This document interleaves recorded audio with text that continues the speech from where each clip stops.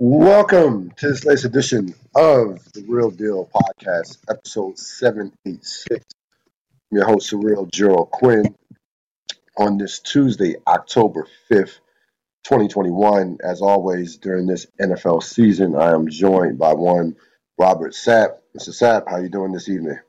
Doing pretty good. Good to be here talking with you. We are a quarter, no, we're not.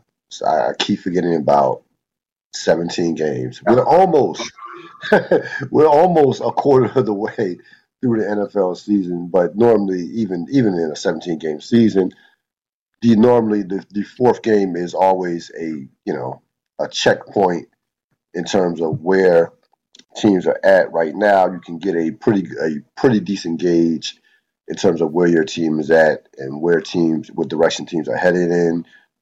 This week was a bit quirky, to say the least. A few strange results that took place. A number of teams that we didn't think would won some games. Only the Jacksonville Jaguars find themselves with no wins, and they have more problems than that. We'll talk about that later. We'll talk about that later on in the podcast.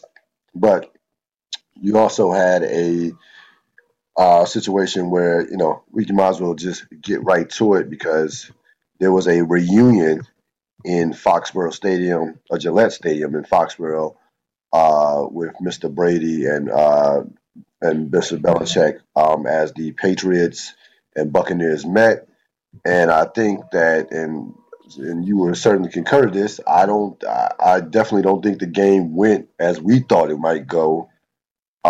What were your thoughts as the Buccaneers just got by, and I mean just got by, the New England Patriots 19-17? Of course, Nick Folk misses a 56-yard field goal that hit the crossbars, almost went in. What were your opening thoughts on that game, which by the way, the game probably outdid the the follow-up stuff, and even definitely the Belichick press conference, which I will talk about, which was classic Belichick. I don't know what else could you expect. But what were your thoughts on this game? Yeah, I mean, the big thought that I had was, Tom Brady's human after all. I didn't think he would be impacted by the emotion of the moment, but it was clear that he was in some ways. And so that was my initial impression. And then, I have selfish impressions. I'll say the selfish impression was by halftime, as the game was progressing, me and my brother do a halftime call, but we only do it at the Super Bowl. So when I was talking to him before, I was like, "We're going to do a halftime call?" I was like, "Yeah." I was like, "Okay." So by the time I got to halftime, I was like, "This is a really well played game between two decent teams right now, particularly with the Bucs secondary in the state that it was."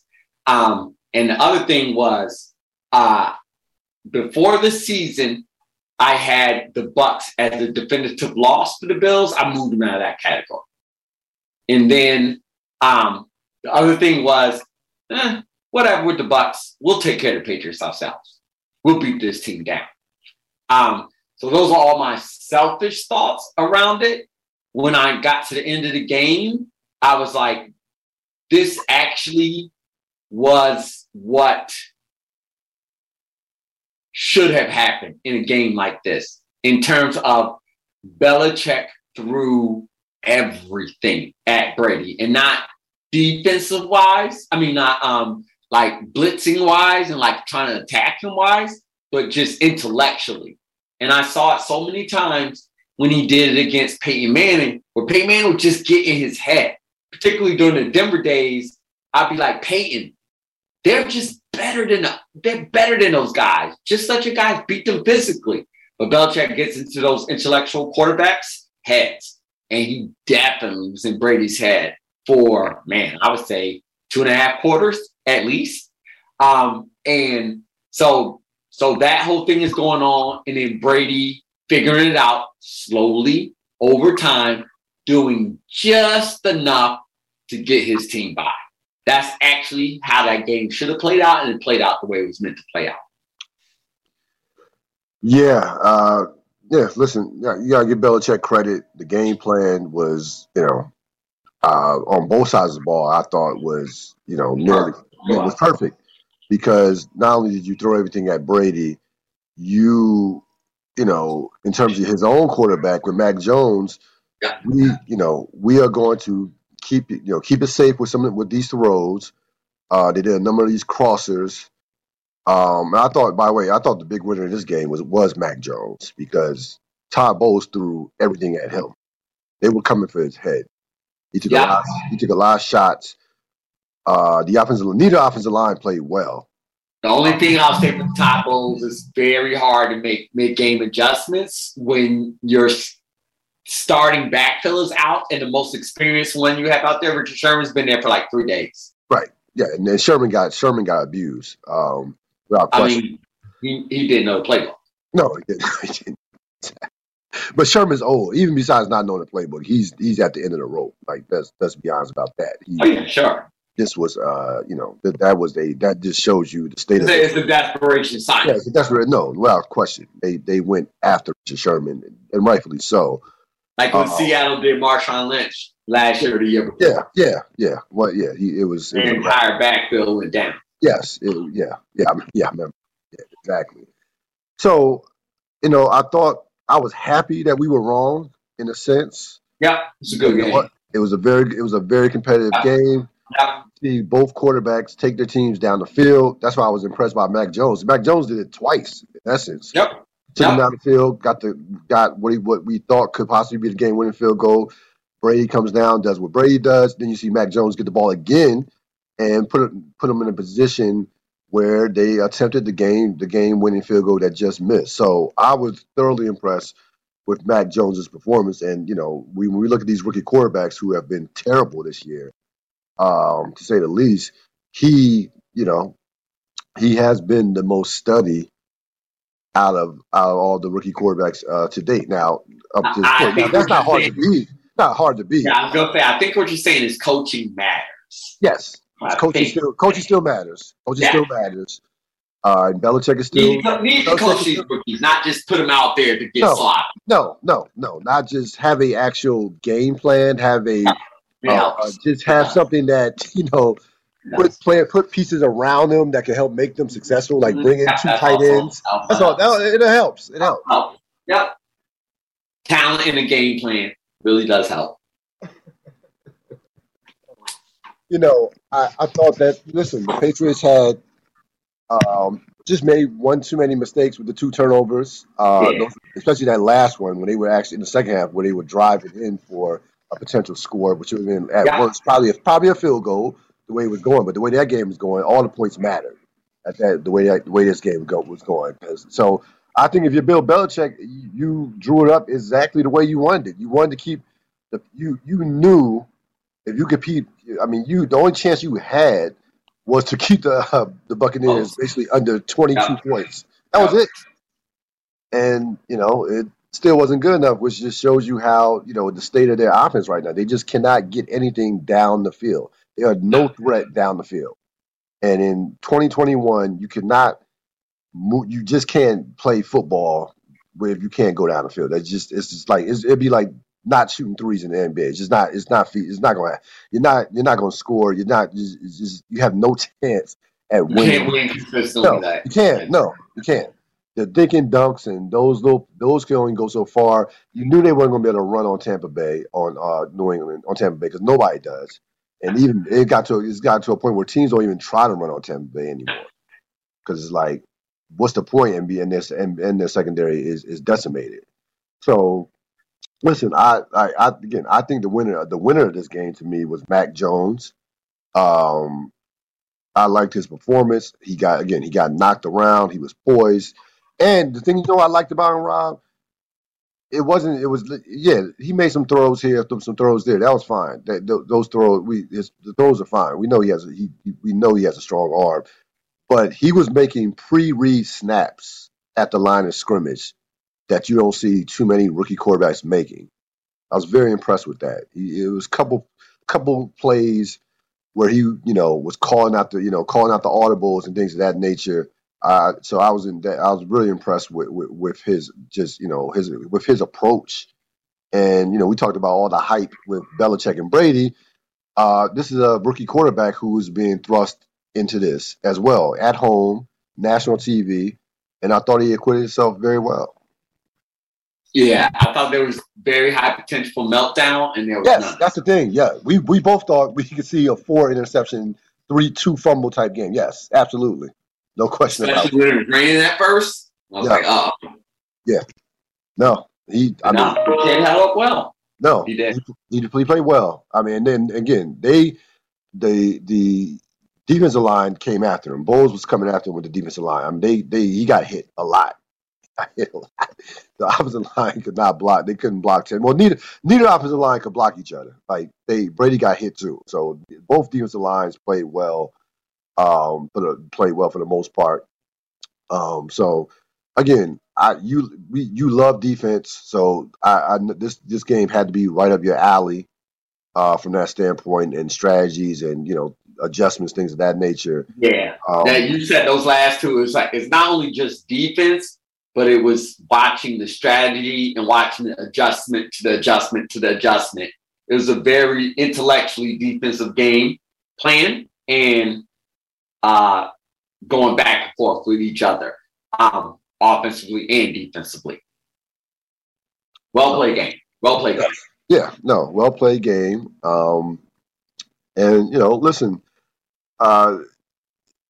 the Patriots just, the Patriot fan, this is going to be a long process. This is going to be what a lot of your games are going to look like this. Defense plays relatively well, and your offense just not good enough right now. That's all there is to it. You might win. Yeah. You're going to win a couple of these games, but for the most part, your offense is a liability, and you can't. The room for error is razor thin. Like, you can't lose a turnover battle if you're a Patriots right now. It just can't, let alone. I mean, the amazing thing is, again, and this is how well Belichick coached as far as defensively, and you want to give his son credit, whatever. Everybody's talking about Steve Belichick now. I'm like, get the fuck out of here. It's Bill Belichick's defense still. I know he's gotten older, and Steve Belichick is like the de facto defensive coordinator, but that's Bill Belichick's defense. Let's come on. Let's be. Always. No, what I don't see in the offseason, teams knocking on the door to hire Steve Belichick. Let me put you that way. I'll go out on a limb. I'll just say that. Yeah, a lot of games are going to look like this. They have 7-10, 6-11 written all over them. That's, to me, what the Patriots will be this year. They'll be competitive for the most part, but no, it's they, again, offensively they're so challenged offensively, and again, the room for error is very small. From a strategic standpoint, in-game situation, so they're down by 2. Of course, the field goal will win it, give them the lead. Would you have on that? So 3rd and 3, they have a timeout left. They decide to throw the ball. The ball, pass gets knocked down.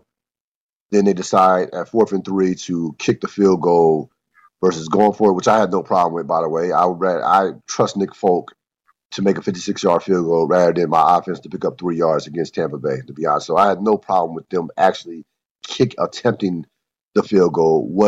What's somewhat in question is throwing the ball on 3rd and 3 instead of running the ball. Maybe you get 2 yards closer. What were your thoughts on the play call, especially with a time? I was just going to say, this is a perfect time for us to completely 100% disagree. I could not disagree with you more. As a matter of fact, I'm asking you. I'm not saying I would. I'm just going to disagree. You're just going to have to hear the disagreement. I said to you before the game how much I was hoping for just like an absolute beatdown. And so with everything that you said, and we were talking about with Belichick, how excellently game it was coached, we get to this moment, and I'm kind of grumbling to myself. I'm like, it's just going to be a lot of platitudes, yada, yada, yada.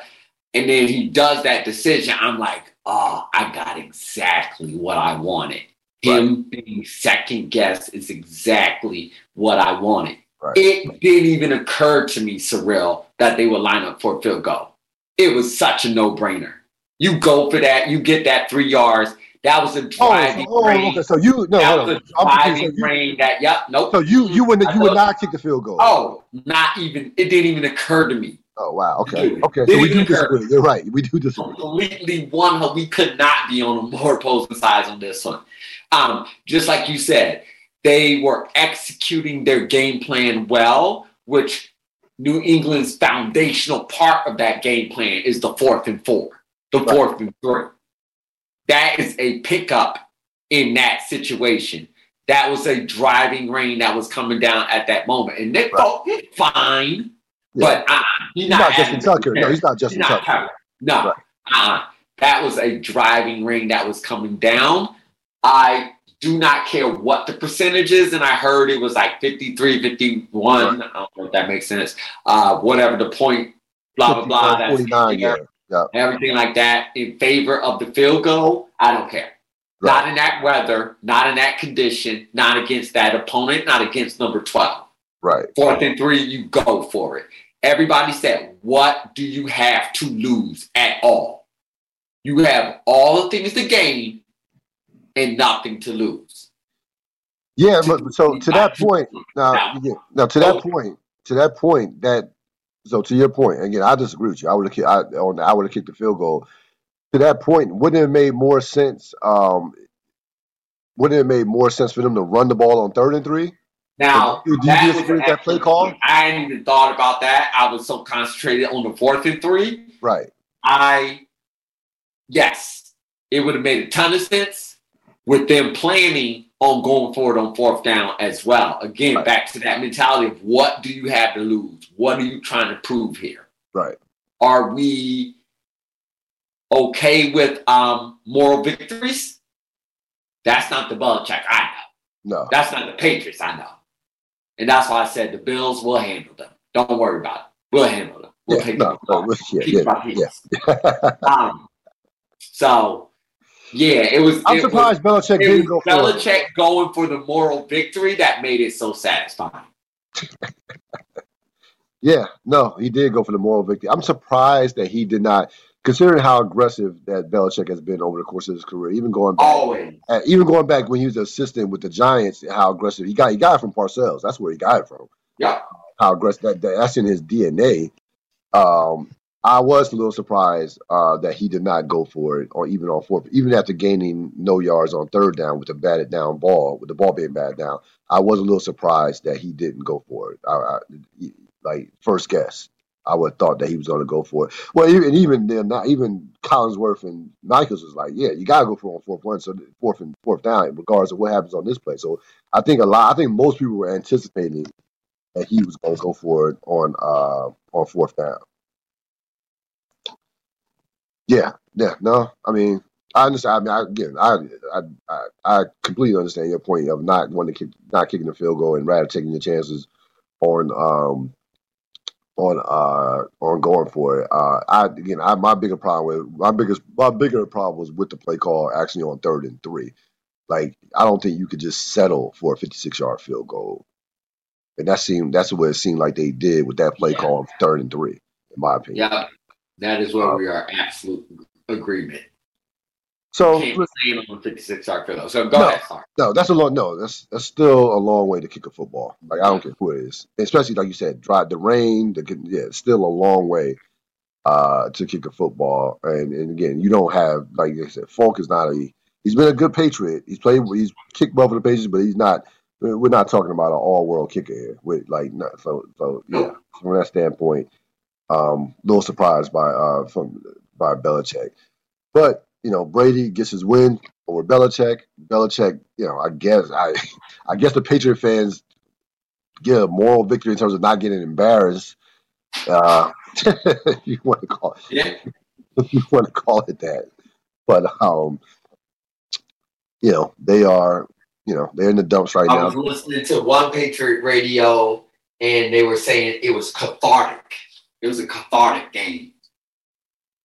Okay. Yeah, I know. Yeah, exactly. sure. That's right. If that's how they got through that night, cool. Yep. That's where Patriot fandom is right now. They're having the cathartic games. Got it. Oh goodness. So Bucks go to 3-1. Patriots go to 1-3. The Bucks got enjoy that 1-3 record. Enjoy, yeah. It's gonna get worse. Yeah, enjoy. Yeah, that's gonna look good. That's gonna look good in about mighty far behind the Bills. That's all I'm saying. All right, let's go to real or not.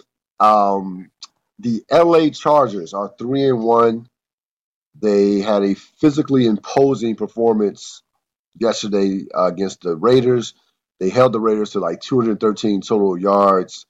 At one point, it was like under 100 yards. Like the first half, they played basically a perfect first half, up 21-0. Things got a little interesting in the third quarter. Raiders put up a couple touchdowns. The Chargers missed on started doing some Charger stuff, but they were able to finish it in the fourth quarter, not giving up anything. Again, the Raiders came in with historic offensive numbers in terms of yards through the first 3 games of the season. They were throwing up like 471 yards a game, and you saw all these ridiculous numbers Carr was putting up in the second half versus the first half. Chargers are 3-1. They've beaten Kansas City and the Raiders back to back. Well, not back to back. Well, yeah, back to back. What are your thoughts on them right now? Right now, as we head into a week number 5. The Chargers are they real? Are they real? The Chargers are absolutely real. For the position they need to be in. I look at them in that Colts slot from last year. They're a playoff team. Absolutely, they're a playoff team. Yeah, Herbert is only going to get better. So he's going to be a monster if they don't fuck it up. And you got a defense with a lot of talent. Yes, yeah. Finally, Joey Bosa is living up to that, that All-Pro level that we know he had. He's been injury prone, been inconsistent, but this year he's played well. This year, he's starting to impose his will on the game more times than not. We know what Derwin James is when he's healthy, and that defense is a totally different defense when he's on the field. I was impressed again. And this is something I've been looking at, and I'm sure you've looked at as far as in terms of team. When you're looking at teams that can go far or teams that you can want to keep your eye on, just the physicality. They were just physically handling the Raiders, like physically pushing them around. I liked how they ran the ball. And I look at that in terms of what is going to age well over the course of the season as we get, when weather becomes a factor, when the games become, you start playing better teams. So I was thoroughly impressed with the Chargers. Did what they had to do, and again, you look at how teams are progressing. As far as they're trying to get rid of a culture, we kind of talked about that with the Browns. Maybe in past years, maybe the Chargers come back. Maybe the Chargers probably would lose that game when they got to 21-14. Like, as a matter of fact, we know that they would lose that game when it got that close. So I was even impressed with them somewhat maintaining their poise and getting back to the running game and making enough plays to keep the Raiders at bay. We knew what the Raiders were. I mean, we knew that the Raiders are not a physical team and they can be manhandled by a team that has a certain level of physicality. Offense came back down to earth, and we know defensively that you can do whatever you want against the Raider defense. So we were 1,000% right with the Raiders last week in terms of not being real.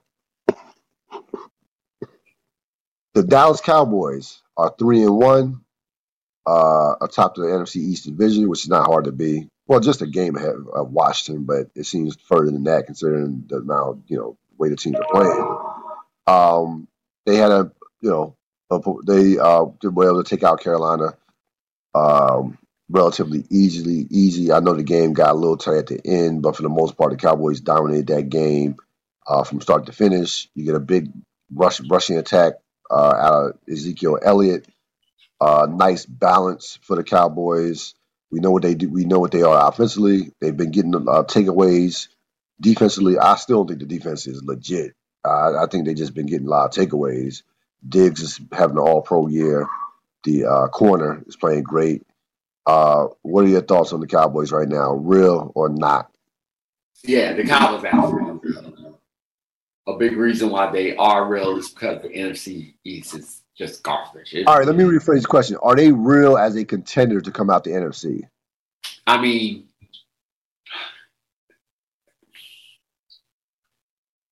yeah, that's a tough one. That's a tough one. I would say not real to be a legitimate Super Bowl contender. No. Right. Okay. Because we know they're going to make the playoffs. Like they're going. Like that's like they're going to make the playoffs. They're going to win. Right. The reason why it's a little bit tricky is because right opponent, maybe. Like Dallas will never ever beat Green Bay. They will just it's never going to it's not. It's never going to happen. And we know the Rams is a bad matchup for them. Yeah, I was going to say Dallas against Arizona. I could see that. I could see that. Right. Arizona be a young team. Yeah. Matchup wise, yes. They wouldn't be Tampa Bay. They wouldn't be Tampa in the playoffs. That would be challenging for them. That would be challenging for them. But then Tampa versus Arizona, I think Arizona handles them pretty easily. No, you're right. No, this year is going to be in both conferences is going to be about the matchups. There's no question about it. Yeah, I might disagree a little bit about the AFC, but okay. The AFC is in particular the AFC. Yeah, we'll get to the AFC. You're right about the AFC. AFC, yeah, I think teams are separating themselves in the AFC more so than think we kind of feel like we kind of can see where the AFC is going. And we'll get to that. But the AFC is you're right. The AFC, you're 100% right. It is about the matchups. I got Dallas as not real as far as a contender. I still gotta see more. I gotta see them finish a season. I've watched Dallas has gotten off to quick starts in the past. Dak Prescott is so very real. Prescott is. I mean, yes, Prescott is legit. Like there's no two ways about that. That offense, that offense is legit. We know that offense is scary. Can put up points against anybody. I still am not like McCarthy. Still scares me. Remind the audience who you're a fan of again. What happened? I said, remind the audience who you're a fan of again. Of my team? I'm not talking about my team right now. I'm just saying, remind who you're a fan of. The way you talk about Dallas. That. No. I have 20. Listen, I have 26 years of a resume to say this. It's not. I mean, no. I have 26 years of to go on here. Let's not pretend like Dallas is.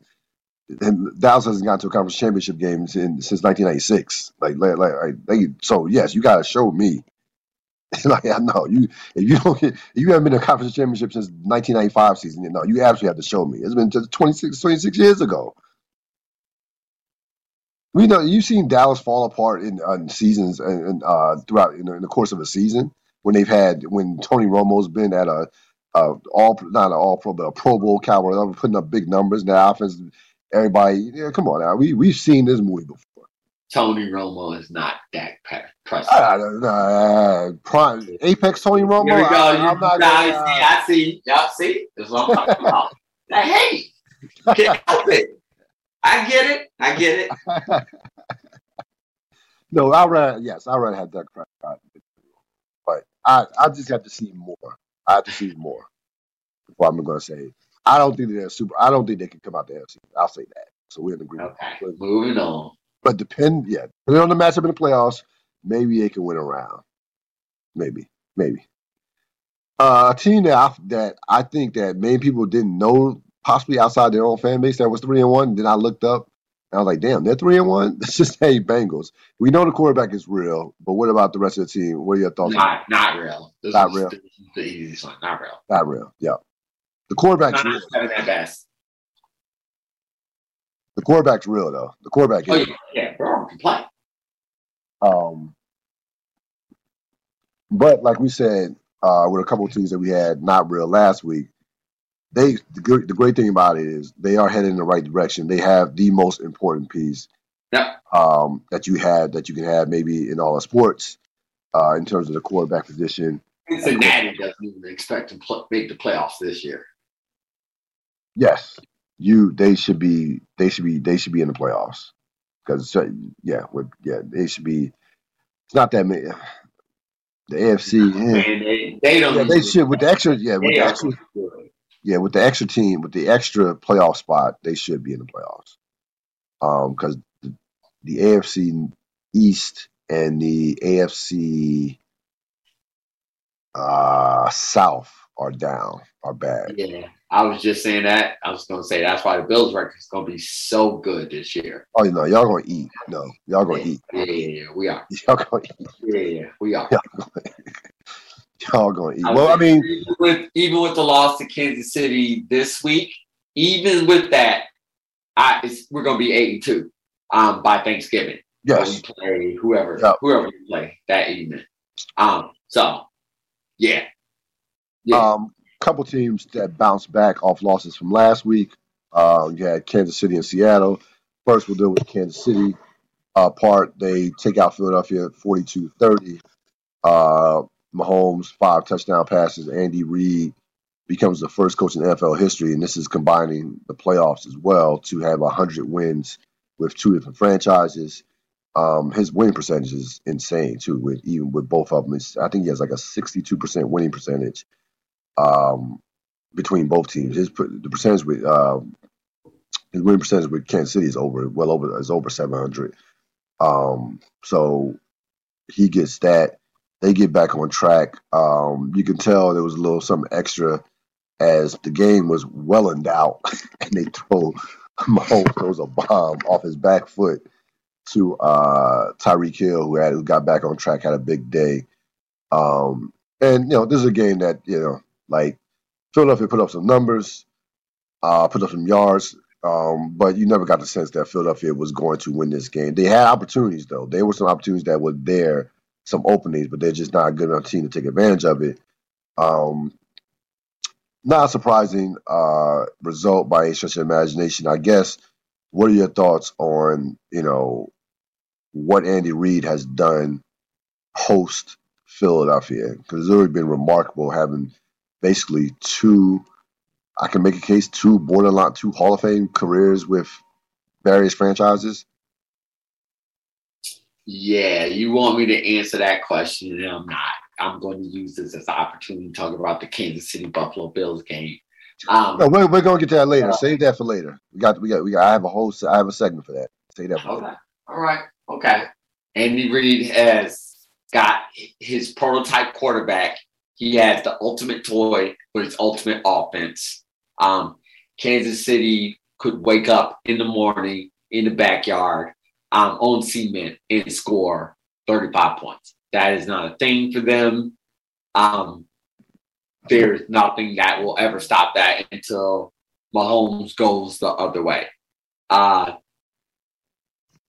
He has the perfect offense right now. Like I said, there's 2 great minds of this generation, offensive minds of this generation, Sean Payton and Andy Reid. And Andy Reid is the godfather of all this. He took what Bill Walsh taught him and Mike Holmgren and that entire coaching staff, and he just continued to tinker. He's the mad scientist on the offensive end.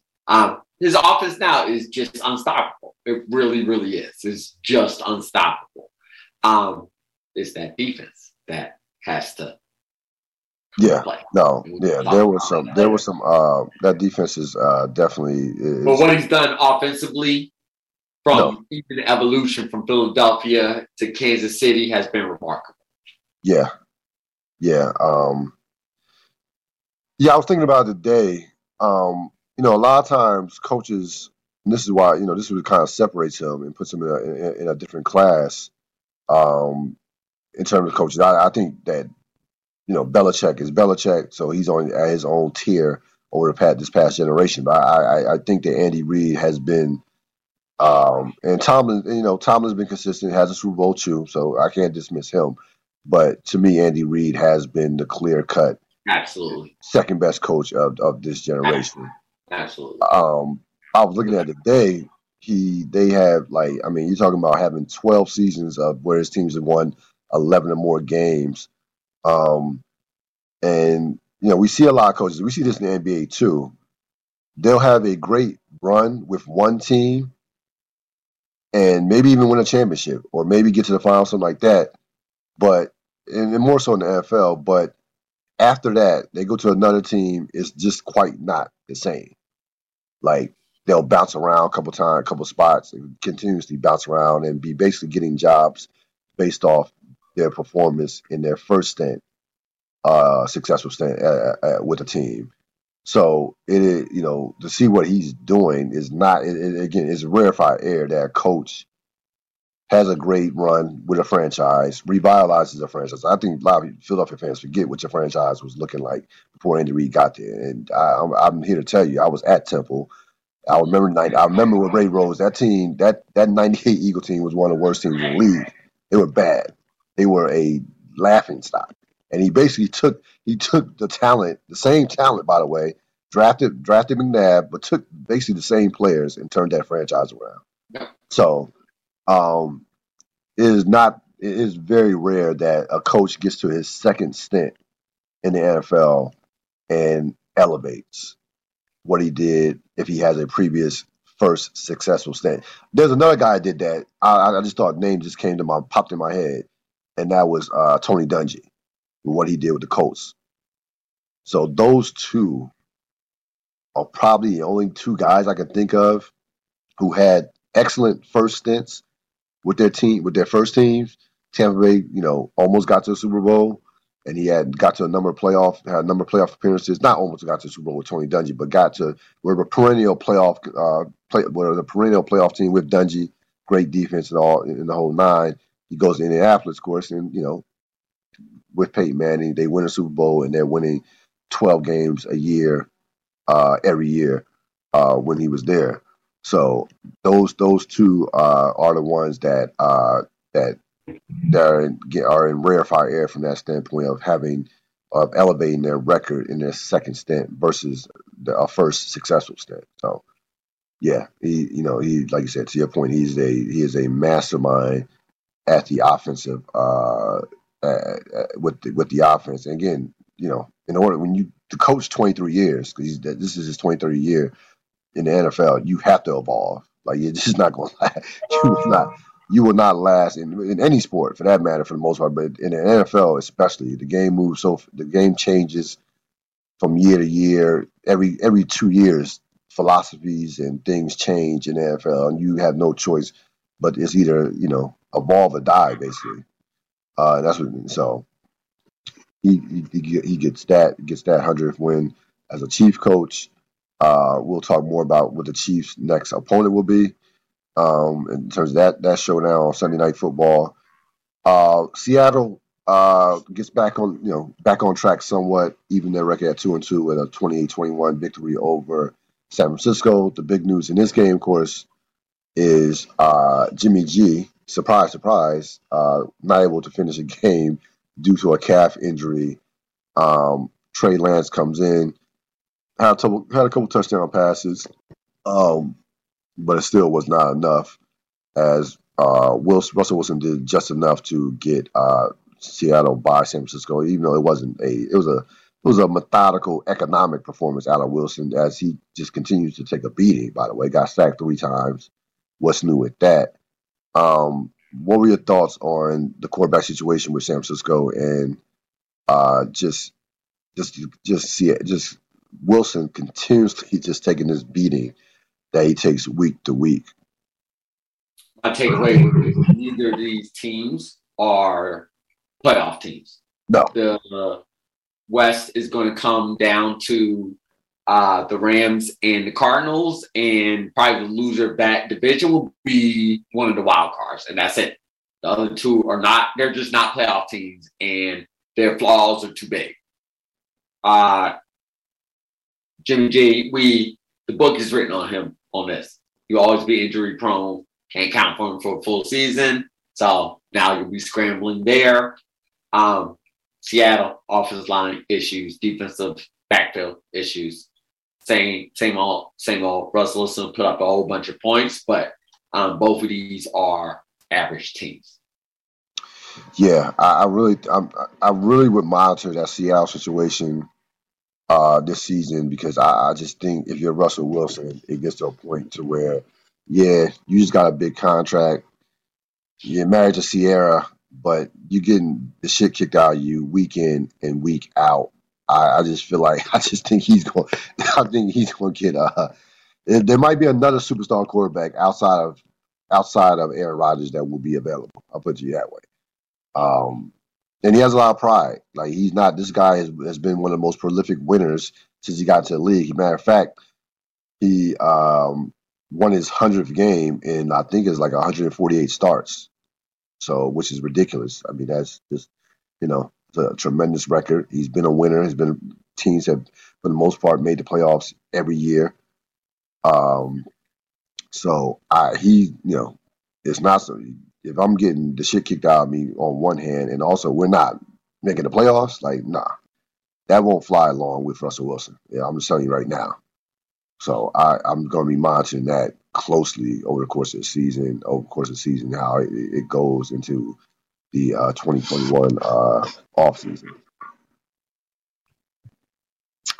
Biggest disappointments of the week, and there were a few of them, but now they're down to about 3. What were your biggest disappointments before I get to mine? Oh, I thought we were going to get to choose between Urban Meyer, the Saints, and John Harbaugh. I'm going to choose Urban Meyer. Okay. We call him, dance at it, just ridiculous. Stuff for NFL head coach, like, that shouldn't be a thing you're talking about at all. That's your head coach. Like, come on. Like, what are we even talking about? And then I was talking to my brother. He said, didn't even get on the plane with his players. Yeah.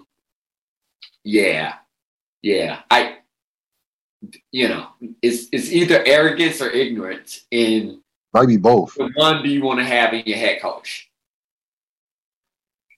So, couldn't be a bigger disappointment. You can't get caught on film at a party dancing on a girl that's not your wife, and you're the head coach of an NFL franchise. Nope, can't do it. Yeah, it's a bad look. Not the greatest optics. It was in. So to give the audience some background, if we're not keeping up with the story, Urban Meyer. This happened at his bar, by the way. Urban Meyer was caught on video dancing with a young. Well, he wasn't dancing; she was grinding on him. He was leaning back on the bar. She's grinding on him. It's not his wife. Video gets out. Of course, it doesn't take. It's 2021, so it did not take long for it to come out. They obviously, head coach of a football team, a professional football team. Team stinks to begin with. You're 0-4, so it's like you're not gonna get that leeway of being 3-1 or 4-1, 4-0. Okay, and you're a national championship coach, right? Yes. No one cares. You're the Jacksonville Jaguars head coach. Yes, you are right. And I'm glad you bring that up, because I think that is maybe the disconnect that he's having trouble dealing with. Like, you're not at Ohio State anymore. You're not at Florida no more. That's over. No. And by the way, I read some stuff today, and this, talking about. Let me tell you how he handled it. So, like you say, didn't get on the plane with his players. He didn't even address the entire team. He apologized to, like, various position groups and coaches. So the players The players that have no respect for him, zero respect for him, and again, it's not a surprise whatsoever because even coming into this thing, no one on that team, no 26-year-old on that team gives a shit about your national championships. Sure don't. They don't. These are multimillionaires, and the bottom line is you haven't done anything in the NFL. Sure haven't. On top of it. So before at least have one win under your belt before you get caught on video. At least it'd be nice at least to have one win. So he handled this as poorly as you possibly could handle it. We both know that this is not going to end well. Nope. This has one and done written all over it. All over it. All over it. One and done. The owner, I was reading some stuff there. Apparently, is a morals clause to where they could get rid of him if they really, really wanted to for that. But they probably. I mean, listen, the owners don't like paying coaches just to sit on their ass. So the owner probably, you know what, the owner will wait till the rest of the season. They'll be 1-16, and Urban Meyer will be somewhere coaching USC or working for Fox, doing Saturday games at Fox. So that we already know how this is going to turn out. Getting paid by Jacksonville. Paid by Jacksonville, yes. Which is by the way, even before he even came along, is one of the worst run franchises. So, the winner in this entire situation is Mrs. Meyer. And you're gonna get caught on videotape on top of that?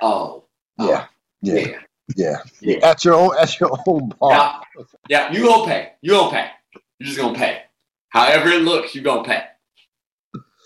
Woo, oh goodness, man. It's just, I mean, Urban, you're not in Ohio State anymore, brother. You're just not you're not Florida.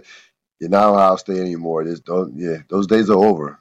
Like it's just, they're long gone. It's the NFL.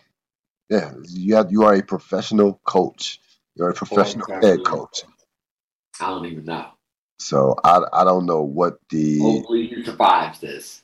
Yeah, I just don't know what was going on in his head to make him just even believe that this was going to fly, and that again, especially when your team is putrid. Team is you literally have probably the worst team in the league, and it's so many things. But that he is by far the biggest disappointment. As far as the Saints goes, the Saints I don't think you can lose at home to a Giant team that's also terrible with a 11-point lead. They were up 21-10 going to the fourth quarter. They get outscored 17-0. And they not 17, but what was it? 20? Yeah, it was 27-21. So they get outscored between the overtime and the fourth quarter. They got outscored like 18-0, and lose to a Giant team that basically was like, "Hey, thanks. You gonna give us this win? Thank you, appreciate it. We wasn't planning on winning this game, but hey." We'll take it. Daniel Jones throws for 400 yards, which I don't know how is possible. So that's a horrible loss at home. You can't lose the Giants with a double-digit lead at home. And John Harbaugh, if anybody didn't see it, of course, Baltimore, to no one's surprise, took out Denver, that was previously unbeaten, and we knew Denver wasn't real. 23-7. That was no surprise whatsoever. At all. Lamar Jackson had a big game. The Baltimore defense had a big day, which their defense is not very good, which lets you know how bad Denver's offense is or non-existent. Because I don't even think Denver's defense didn't play that poorly. It was just their offense was just, couldn't stay on the field. But that wasn't even the big part of. That wasn't even the main part of the story here. So the game's over. By far, it's over. And Baltimore has the ball. And there's this streak of 100-yard rushing, 100-yard games that they've rushed for. That they were one game behind Pittsburgh. The one game behind Pittsburgh was like at 41, tied for the record all time for most 100-yard games by a team, which, by the way, no one gives a shit about. To be honest with you, like as a football fan, I love numbers in general as a sports fan, and I used to collect cards and look at stats. But I don't. No one cares about how many consecutive games a team has had 100 yards rushing. No one, to be honest with you, for people, no one cares about football records. Okay, no one knows how many yards Emmitt Smith ran for, outside of probably Emmitt Smith fans and maybe Dallas. Even I would even challenge Dallas Cowboy fans probably to know that number. Those numbers just don't stand out. Uh, NFL numbers don't stand out like certain sports numbers. Like the only numbers that people get romanticized about are baseball. To be honest with you, when you talked about 715, 60 home runs. We at one point when back when Babe Ruth had the record, but for the most part, when it comes to football, no one cares about these numbers. Okay, outside unless you're a player, but in terms of fans and what have you. So the idea that John Harbaugh would risk injury to his quarterback to get a record that again no one cares about is I just didn't understand it. I heard what he said after the game, saying that it means a lot. And he, of course, Vic Fangio, who used to be with Baltimore, was incensed by this. And Harbaugh basically blew him off, saying, I'm not really worried about their concerns. Our concerns are not their concerns, and so have you. So you got that little tip with those coaches. But the big thing is the fact that Harbaugh actually defended the decision, saying that hey, it meant we didn't expect to get the ball back. We got the ball when we got the ball back. There was no question in my mind that we were going to try to get it. And this means a lot to the players. This means a lot to the franchise. And I'm like, John, why? Like, what are we talking about here? You're a franchise that has won a Super Bowl. You're a franchise that has consistently been in the playoffs.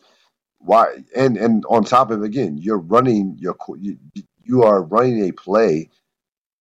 Instead of taking a knee and being in V formation, you run your quarterback. And by the way, later on in the press conference, he was talking about, somebody asked him about the hits that Lamar Jackson was taking. And he was like, yeah, we're going to send those to the league. Well, John, you could have avoided one hit that he took that you could have avoided if you would have just taken a knee. What were your thoughts on that? I kind of liked it. I'm pretty petty. I am. You like running a play with your star quarterback with getting a meaningless record? Yeah, I do. Why? It's petty. It is petty. It's super petty. That is super petty. That's super uber petty. Because what Sapp is talking about here. So you're playing a guy who used to be on your staff, your coaching staff. One, and the second part is you tie your division rival, the Pittsburgh Steelers. So though that was the motivation, I would want to say that probably tying the Pittsburgh Steelers is probably more the motivation for it than sticking it to your ex assistant coach. But it absolutely was petty. I don't disagree with you. It was super petty. I tried Harbaugh. Underrated performance of the week. Again, this was a game that not a lot of people talked about, considering the score and considering it wasn't a prime time matchup, wasn't a matchup that people were looking forward to um, when the schedule came out or when leading up to this week. But I just I couldn't be more impressed with the Cleveland Browns in this with them taking out Minnesota 14-7. Not so much that they beat Minnesota. I expected that. But you go on the road, you hold a Minnesota offense to 7 points, a Minnesota offense that came in averaging close to 30 points a game. We don't like Minnesota, but we know that they can put up some numbers, especially at home. Uh, just a dominant defensive performance. And what I look for in teams that I feel like that can contend for a Super Bowl is how many ways can you win a football game? And we know what Cleveland can do offensively with the weapons they have, but they showed us that they could also win it with some dominant defense. What were your thoughts on this performance? Yeah, I agree. Cleveland's scary. They're just flat out scary. They scare me. They're scary. They're good everywhere. They have talent everywhere. You talk about that offense, defense. They have the defense that travels, rushing with 4. You have the offense that travels. They can turn to 2 fantastic backs. Cleveland's ridiculous. And, we talk about teams who have a lot of talent, sometimes get cute with the play calling. And it's like, why are you doing this when you have a great offensive line and 2 top running backs? They don't mess around. They're going to punch you in the mouth. They're going to run the football, and they're going to dare you to stop it. Like they don't fuck around when it comes to in terms of just the physicality. They are trying to maul you physically, and that's what you have to like about the Cleveland Browns. They're not, again, they don't get caught up in trying to put up 30 or 40 points. They don't get caught up in this fancy, throw the ball all over the place. No, they're gonna run. They're going to run the football. So they're going to be a problem throughout the course of the season. That division is shaping up, minus Pittsburgh, the division is shaping up to be a fun division to watch with Baltimore, Cleveland, and a up and coming Cincinnati team. So, but Cleveland's clearly to me the class of that division. Clearly, they are exactly what I was going to say. Clearly the best. They're the class. They are the class of that division. Without, it's not even a debate. Who's the class of that division? And certainly they've been the most impressive team. Most impressive team in that division up until this point. Question for you. Now, you just got one before we get to your team. Who is the best team in the league right now? I thought you were going to force me to say my team, and I'm not forcing you to say anything. I'm not forcing you to say anything. You know how I feel about stuff like that. Right. I wouldn't even jinx myself in saying that. Arizona Cardinals. You want to talk about a team that terrifies me? That team terrifies me. The one thing that you need to know is that coming into that game, I don't know what it was. We'll talk about that. Yeah, we're going to talk about that game. Coming into that game, Kyler Murray was completing passes at an 80% clip. Yes. Yep. And this is an offense that is not dink and dunk at all. No. Like, at all. And he's completed 80% of those passes. Deadly. Just absolutely deadly. And then you got on the other side of the ball, you got a complete animal in Jones. And then you just got J.J. Watt just kind of chilling in the middle. Oh, just talent everywhere. That team, they did a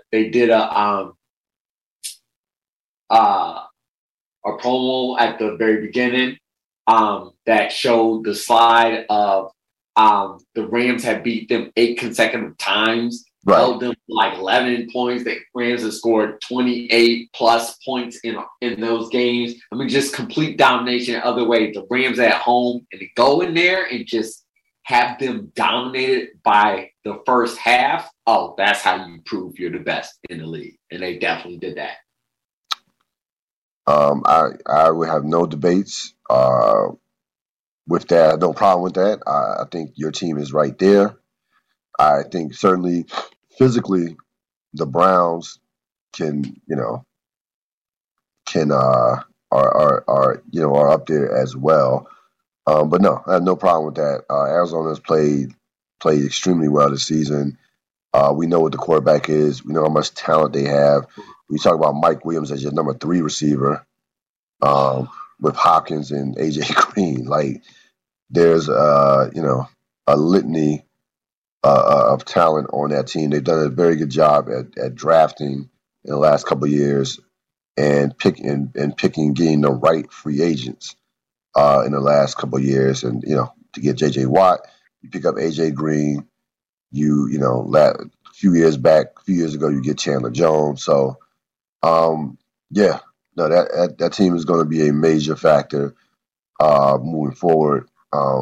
We know they're going to have a big season. Again, it depends on what the matchup will be in the playoffs, but we know that they're going to have that they're going to be anywhere from a 13 to 14 win type season without question.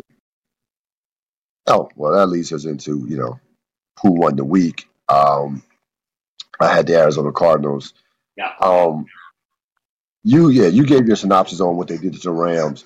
Yeah. And listen, the Rams coming off an emotional game against Tampa Bay. But some of the stuff that we were talking about with the Rams kind of flared up in that game. In particular with Stafford. So he throws an interception trying to go down the field, which kind of sets off Arizona's run in that particular game. Then he had another one that was actually called back, that was picked off. So you talked about that in particular, about this love affair that McVay has with Stafford going deep, and how that will bite them in the ass in big spots, especially against quality opponents. And it showed his face against the Arizona Cardinals. Yeah, it sure did. You named it. And again, even though that game was more about the Cardinals imposing their will on the Rams and physically doing what they wanted to the Rams, the Ram. I'll say this: the Ram defense is not as good as it was last year. They're not down. Now, still, we know it's still a top tier defense, because last year they were just off the charts great, being number one in basically almost every category. But you can move the ball on this Ram defense. You can move the ball on them without question. So it's not as imposing as it was last year, which makes, again, the importance of, Stafford that much more, because, you can take a small step back defensively, and still survive. Like it's still a championship caliber defense. Make no mistake about it. But you are hoping, if you're McVay, that Stafford, makes up for the defense not being quite the level that it was last year. And again, that remains to be seen. But we saw some of the things that you were talking about not yesterday, but last week, in regards to just, being, just being obsessed with this going down the field, because you have a quarterback that you trust to go down the field. And we know Stafford has a big arm; he can go down the field, but he also is prone to making, choices that he made yesterday, that he made on Sunday. So it's going to be a very interesting line to walk with that. With how it's going to be interesting to see how McVay navigates that. And they were able to run the ball, so it's not like they ran the ball for like 30 yards. The running back the Ram running back had a pretty good game. So it's not like you don't have options to do other things other than try to go, down the field 50 yards on so many occasions. But the big story of that game is the Arizona Cardinals, and we said it last week that they were for real, and they just submitted that times 10 with that performance. That performance on Sunday on the road. Week 5, there's another matchup that's going to be intriguing as well, because you have the Chargers and Browns play.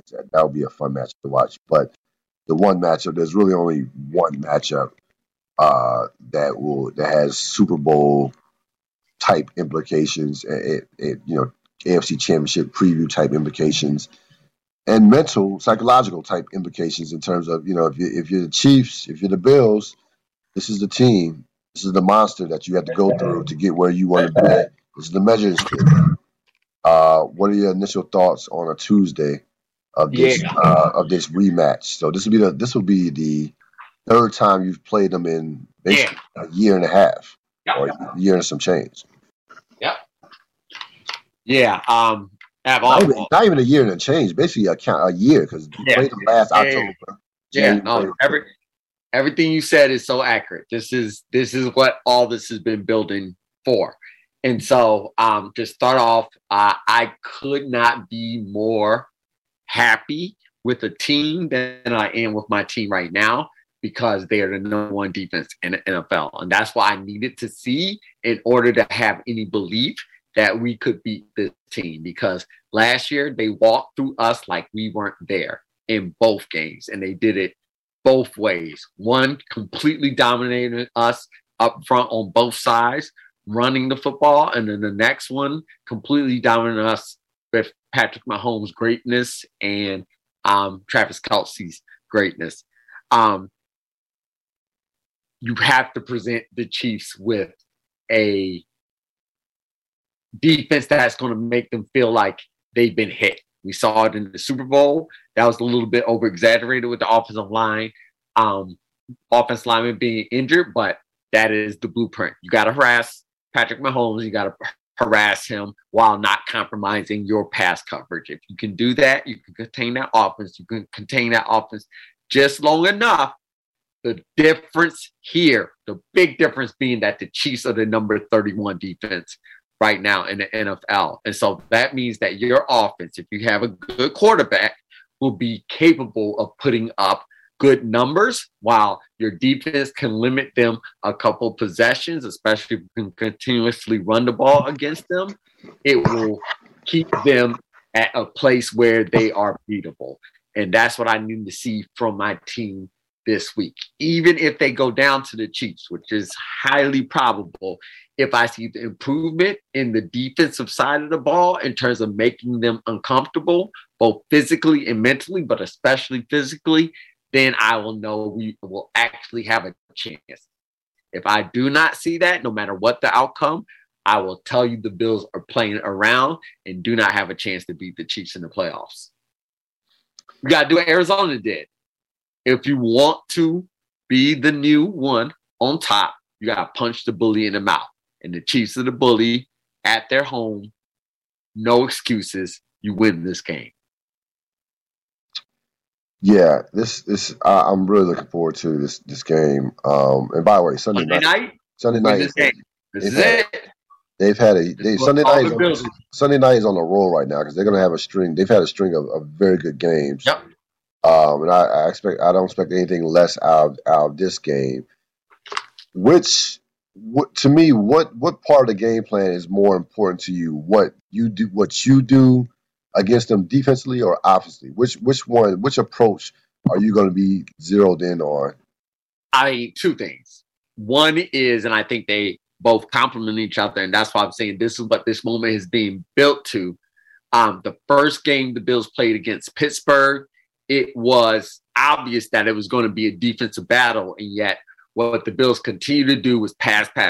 What does that do? That gets you quick 3 and outs, and then your defense is right back on the field, and the other team is allowed to roll back in there. We had a big, huge special teams mistake, but that's a whole different thing. Fast forward to these past few weeks, even in times where it would be easier to pass because of the score, the Bills continue to run. They are building a defensive team that can be physical, but also an offense that can support that defense by keeping them off the field. Both key things you have to have if you're going to challenge the Chiefs. And so they reconstructed their offense from last year, bringing in somebody like Emmanuel Sanders in to be a little bit more of a physical blocker as well. I was going to say anyways, and so in doing all of those different things, transforming themselves into a more physical team. A couple of players came back from off the COVID list or didn't want to play because of COVID last year. Draft well, and then McDermott just really buttoning down, honestly. And I think focusing on coaching and focusing on the characteristics that a lot of defenses are playing these days, has really built something that could potentially be really special. But it means nothing if the Chiefs drop 42 on you. It means absolutely nothing. So that's why this game is so important. And so you ask me which side, it's the defensive side.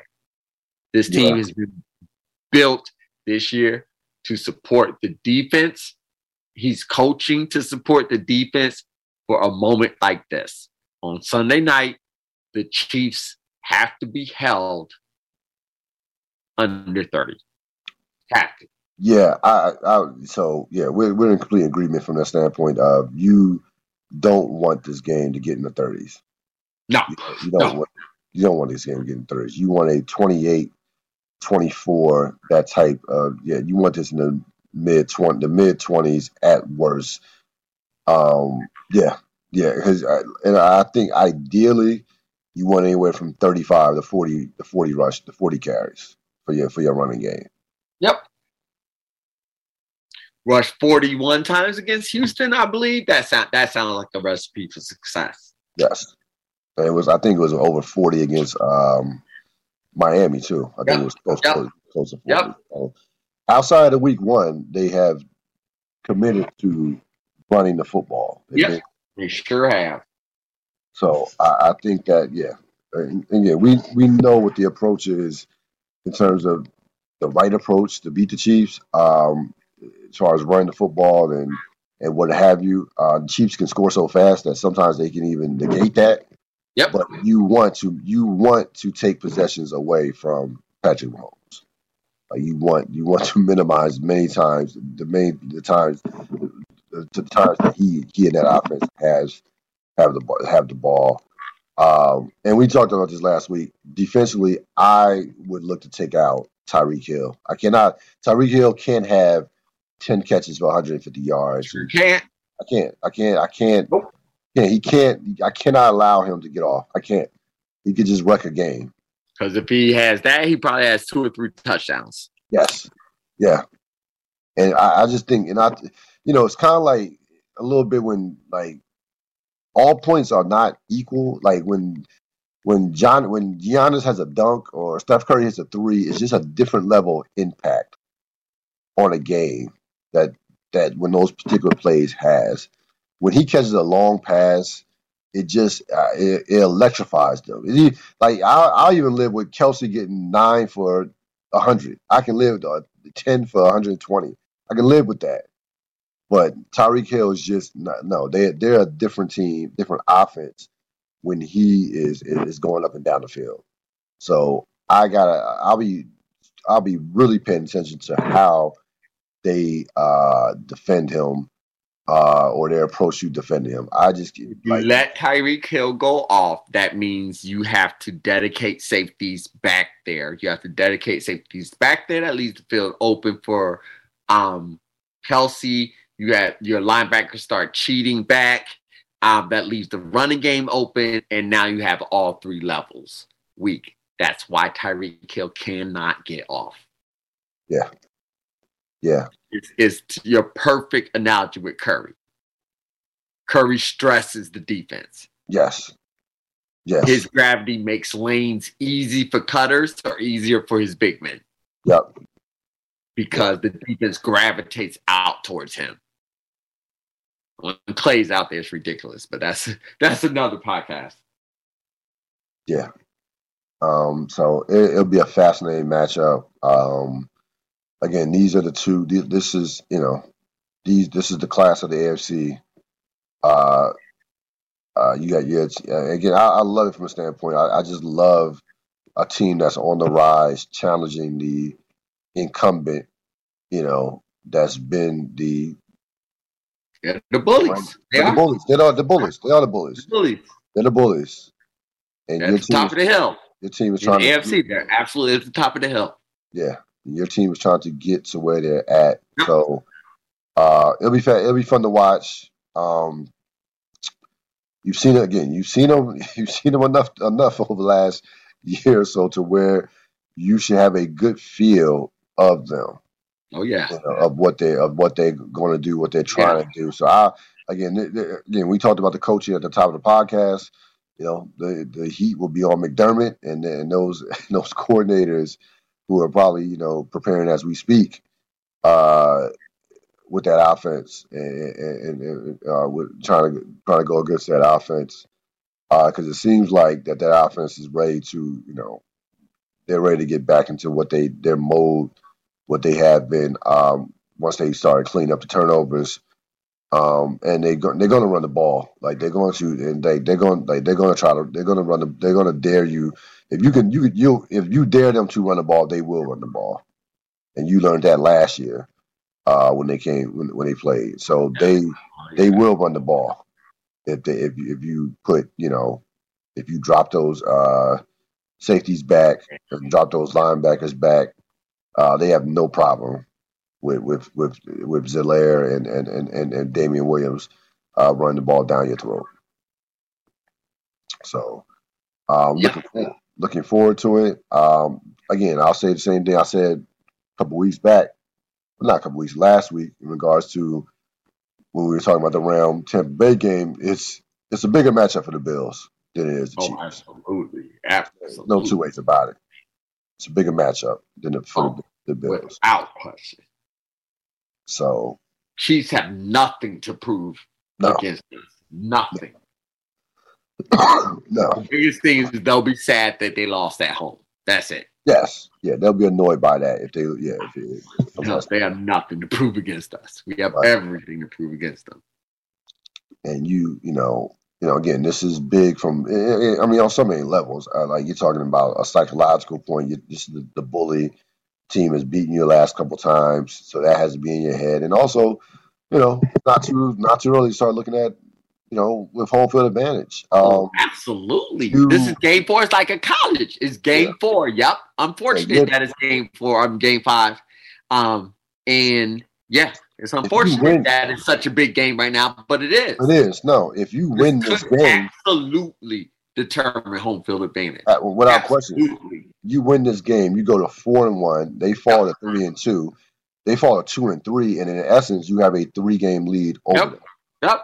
So that's how big this game is. It's huge. It's huge at every level for the Bills. And that's why, like, if this was last season, I'd be all nervous and like they never been in this position. Nope. This is a proven, you prove it in this game. You prove it. You have the team to do it.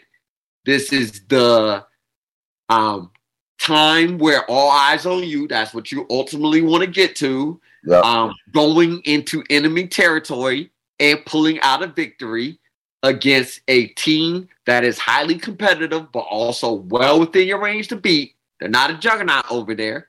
No, there are no excuses. I as a fan say, you want me to get to talk to you or talk about you as a Super Bowl contender. You want those words to come out my mouth.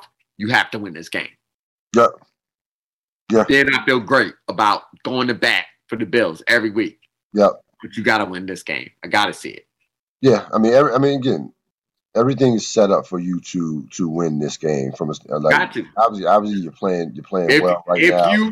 If you're going to try to get to the heights, if you're talking Super Bowl, then you got to win this game. Yeah, everything's lined up for them to win this game, despite the fact that it's in Kansas City, because they're not what they were at the top of their games right now. You're catching them right.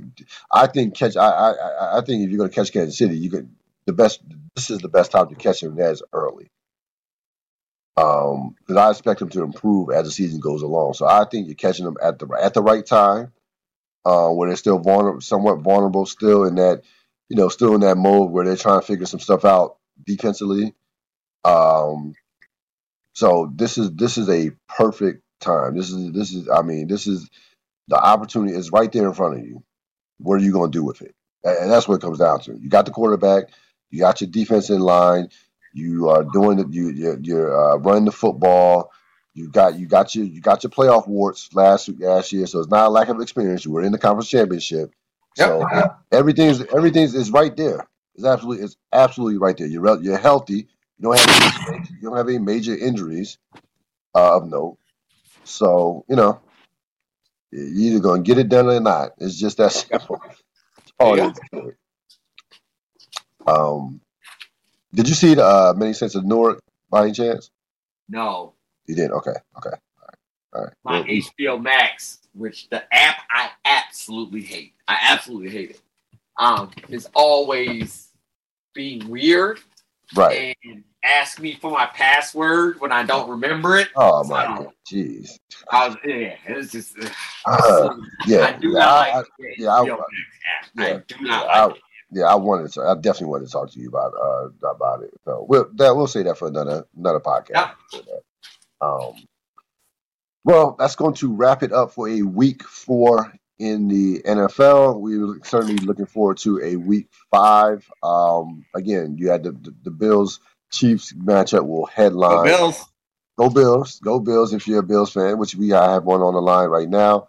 Will headline the week. But again, another great matchup to watch is certainly the Charger Browns matchup. That will be a fun matchup on two teams that I don't think the Bills or the Chiefs really want to see either one of those two teams in the playoffs early. In terms of the Browns or Chargers, those are two scary teams that could beat anybody in the league. Like Chargers and Browns could literally beat anybody in the league on a given day and on their best day. So that will be a fun matchup to watch, just from a just physicality standpoint. So you'll keep your eyes on that one. My team 2-2, but we're not going anywhere. So I'm just happy to be 500. I'll just take 500 for now and be happy for another week.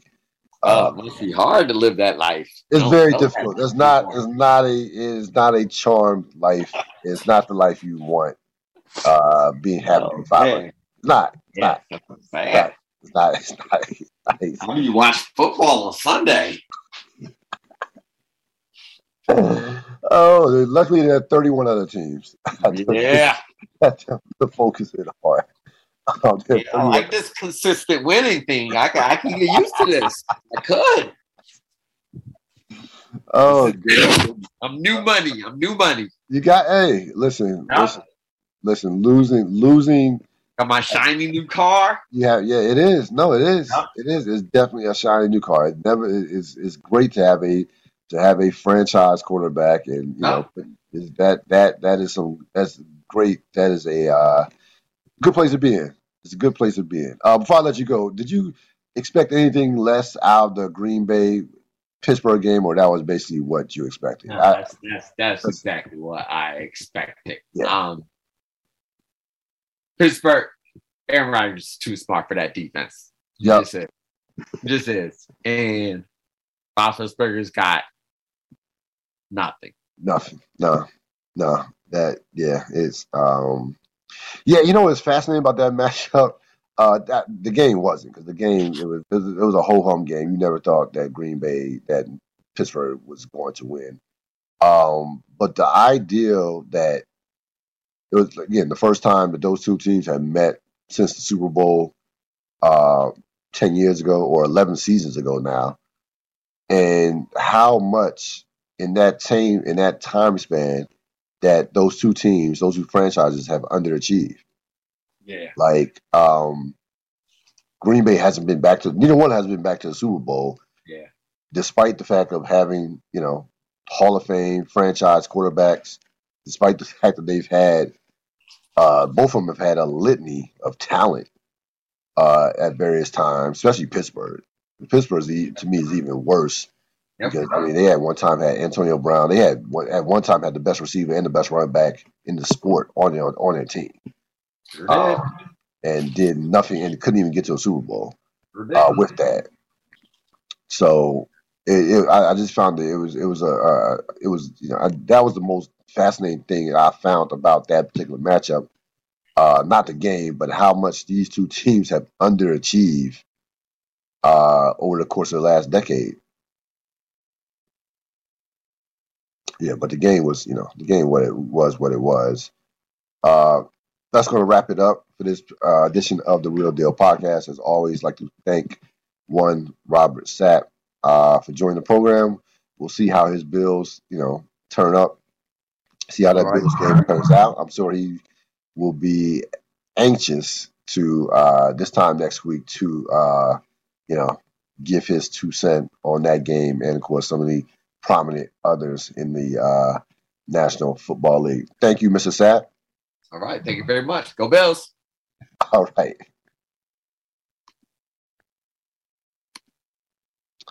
That's going to wrap it up for this latest edition of the Real Deal Podcast. As always, thanks for joining me.